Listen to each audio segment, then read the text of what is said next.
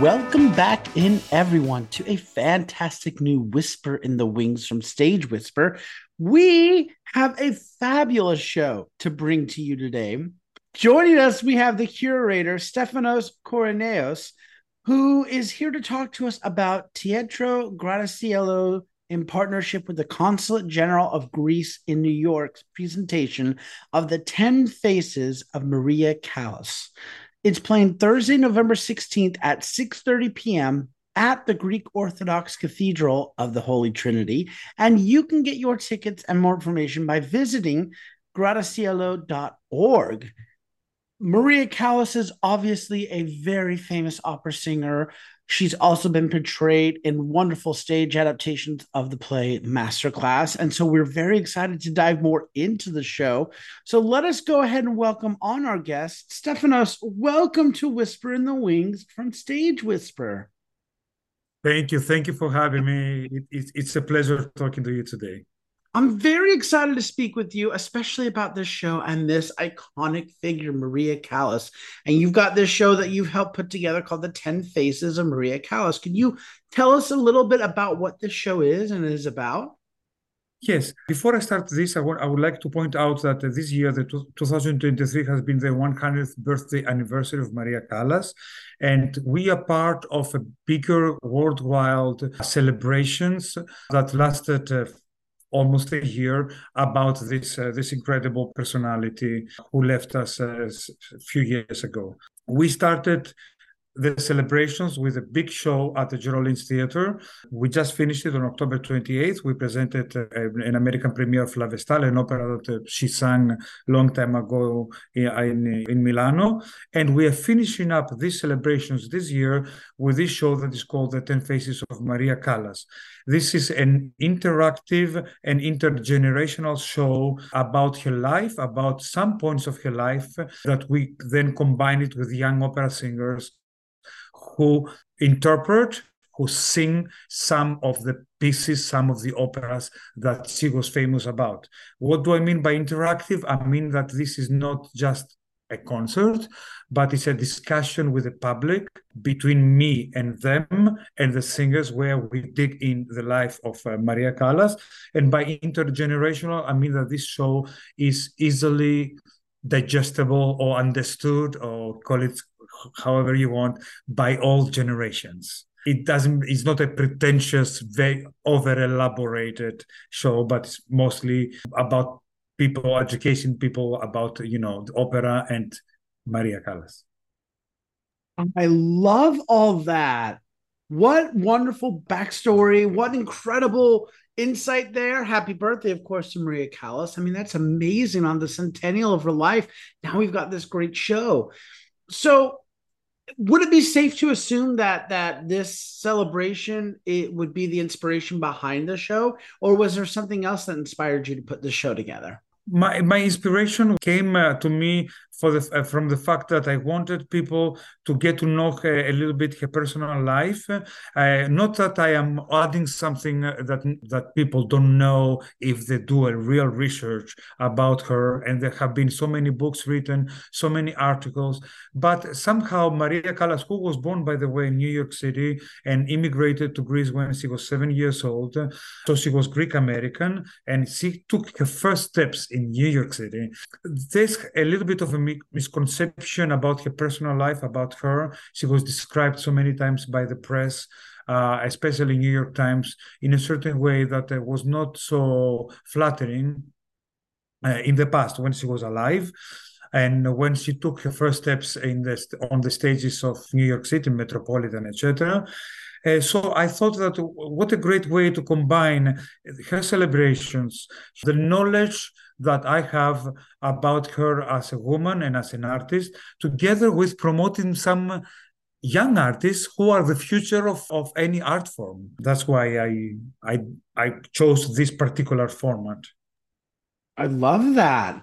So, as we approach the performance date of November 16th, what has it been like developing this piece? So this project, this piece is a project that has been going on for a long time. We did our first trial of this project in March 16th at the Greek embassy. It was supported by a few banks and a few other foundations, and then we went all the way to Harrison Public Library in Westchester, and we tried it. We try to see what's the format that works best so people get as much information and entertainment as possible without being overwhelmed about history and historical information that if somebody wants can also get on Google or buy a book and learn them. And now we feel confident that we have tried it enough that we can present it in a large audience in New York City for free, by the way. There's only an RSVP that on our website, all you have to do is click on the link and you don't have to pay anything to get a ticket. That's fantastic. Oh my gosh, that's incredible. Is there a message or a thought you're hoping that audiences will take away from this show? Yes, there are two messages.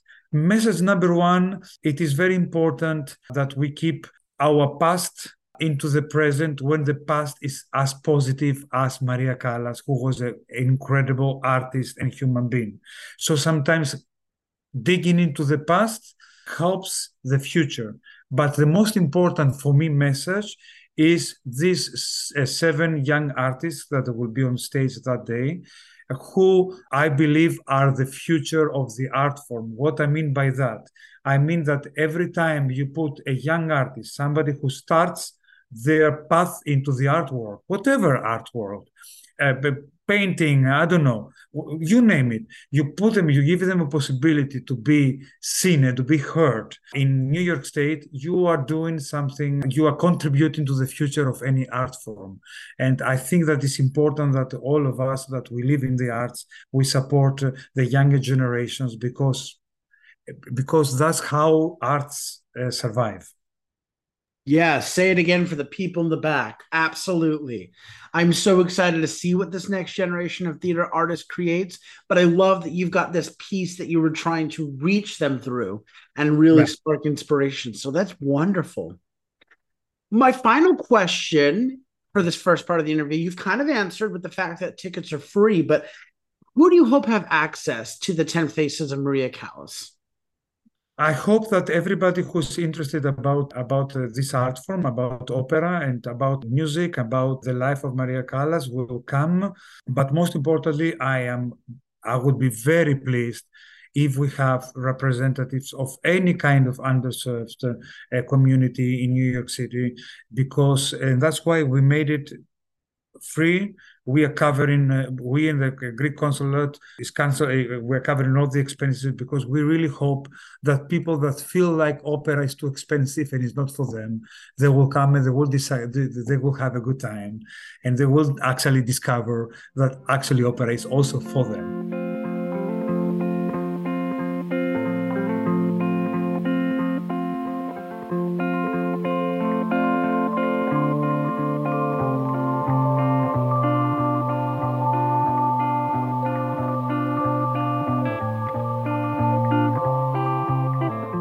Well, I want to switch things up now for the second part of our interview and let our listeners get to know you a little bit better on a personal level, if you will. And I want to start with our regular first question, which is what or who inspires you? What playwrights or composers or shows have inspired you in the past or are just some of your favorites? Absolutely. To answer your question, I want to tell you that I was born in Greece a long time ago, the south of Greece, and then but I grew up in Italy. And my first memories were very photographic memories. I grew up in a medieval place in the south of Greece where I was always alone, but I had my photographs and my photographic memory as my friends.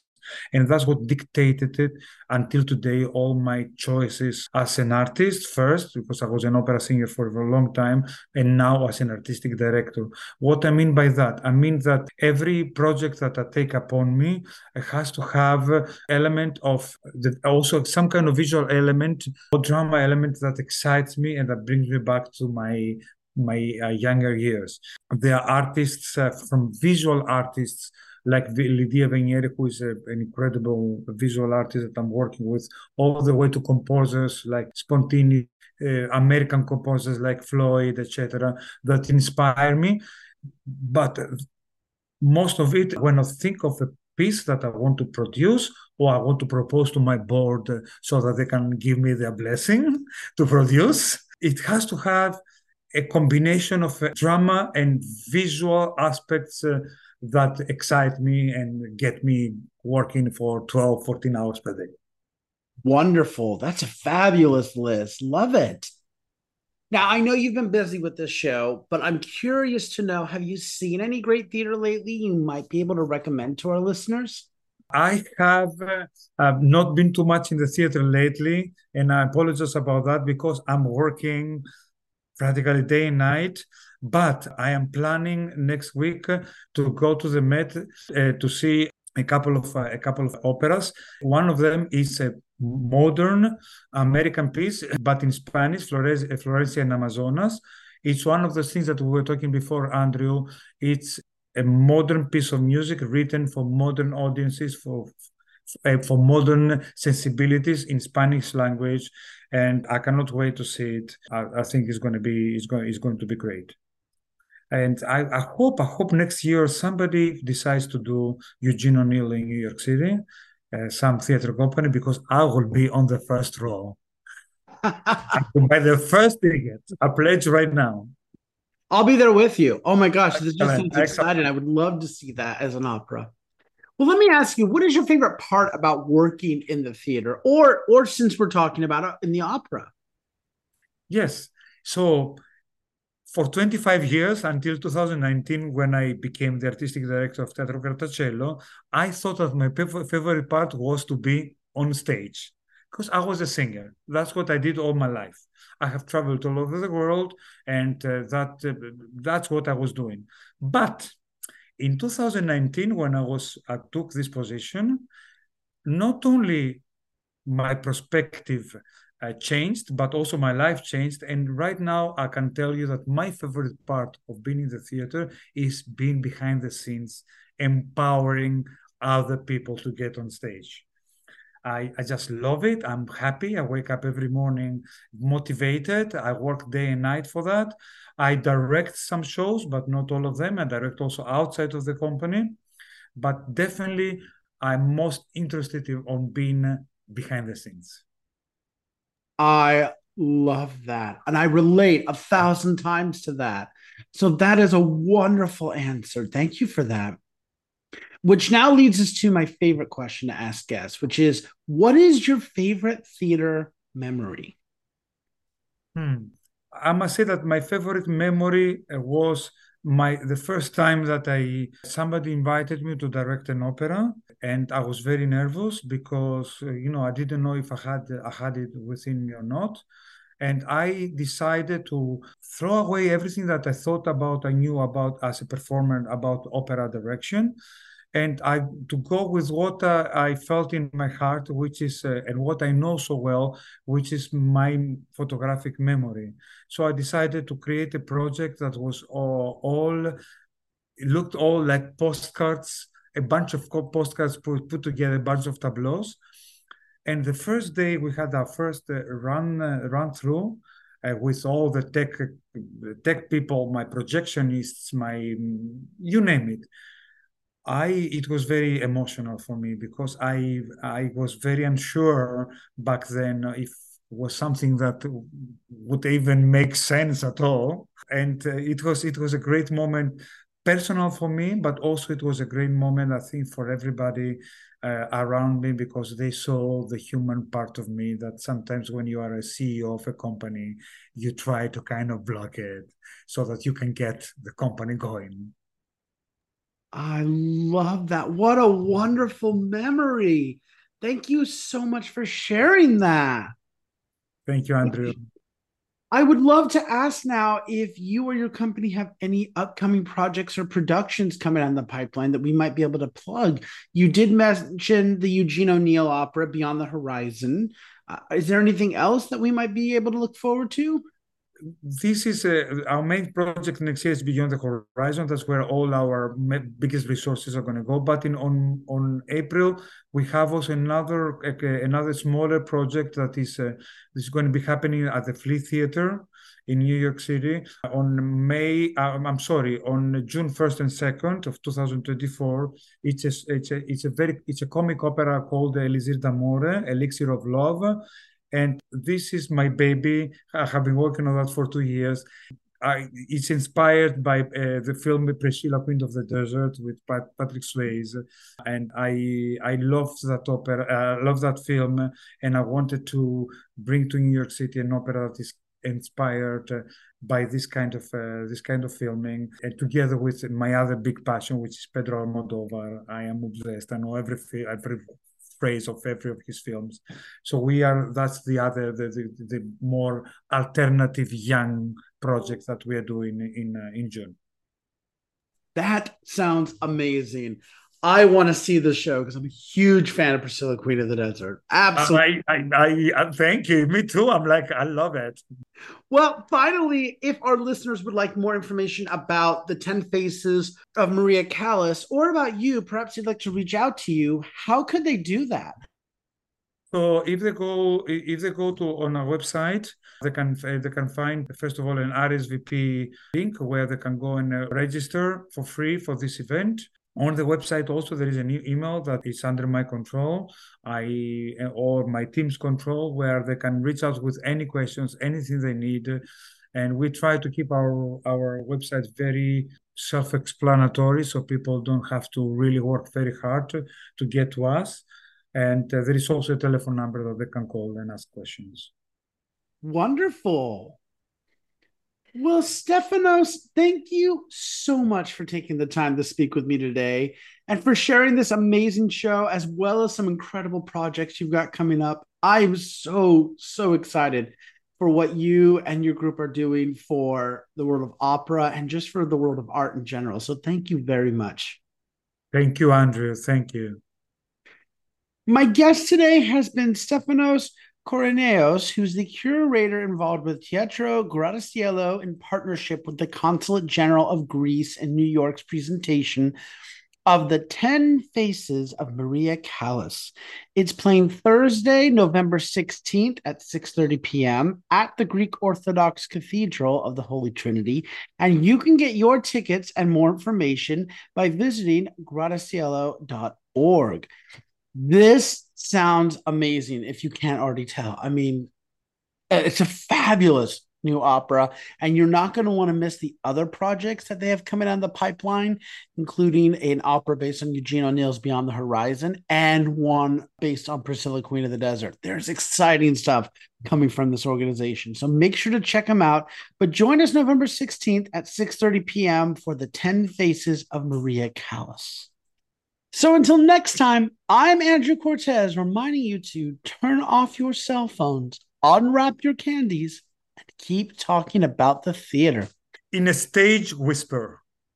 Thank you.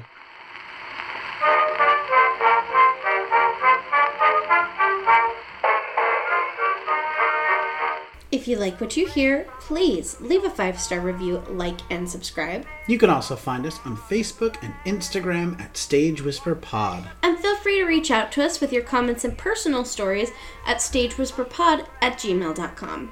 And be sure to check out our brand new website for all things Stage Whisper and theater. You'll be able to find merchandise, tours, tickets, and more. Simply visit stagewhisperpod.com. Our theme song is Maniac by Jazzar. Other music on this episode provided by Jazzar and Billy Murray. You can also become a patron of our show by logging on to patreon.com/stagewhisperpod. There you will find all the information about our backstage pass as well as our tip jar. Thank you so much for your generosity. We could not do this show without you.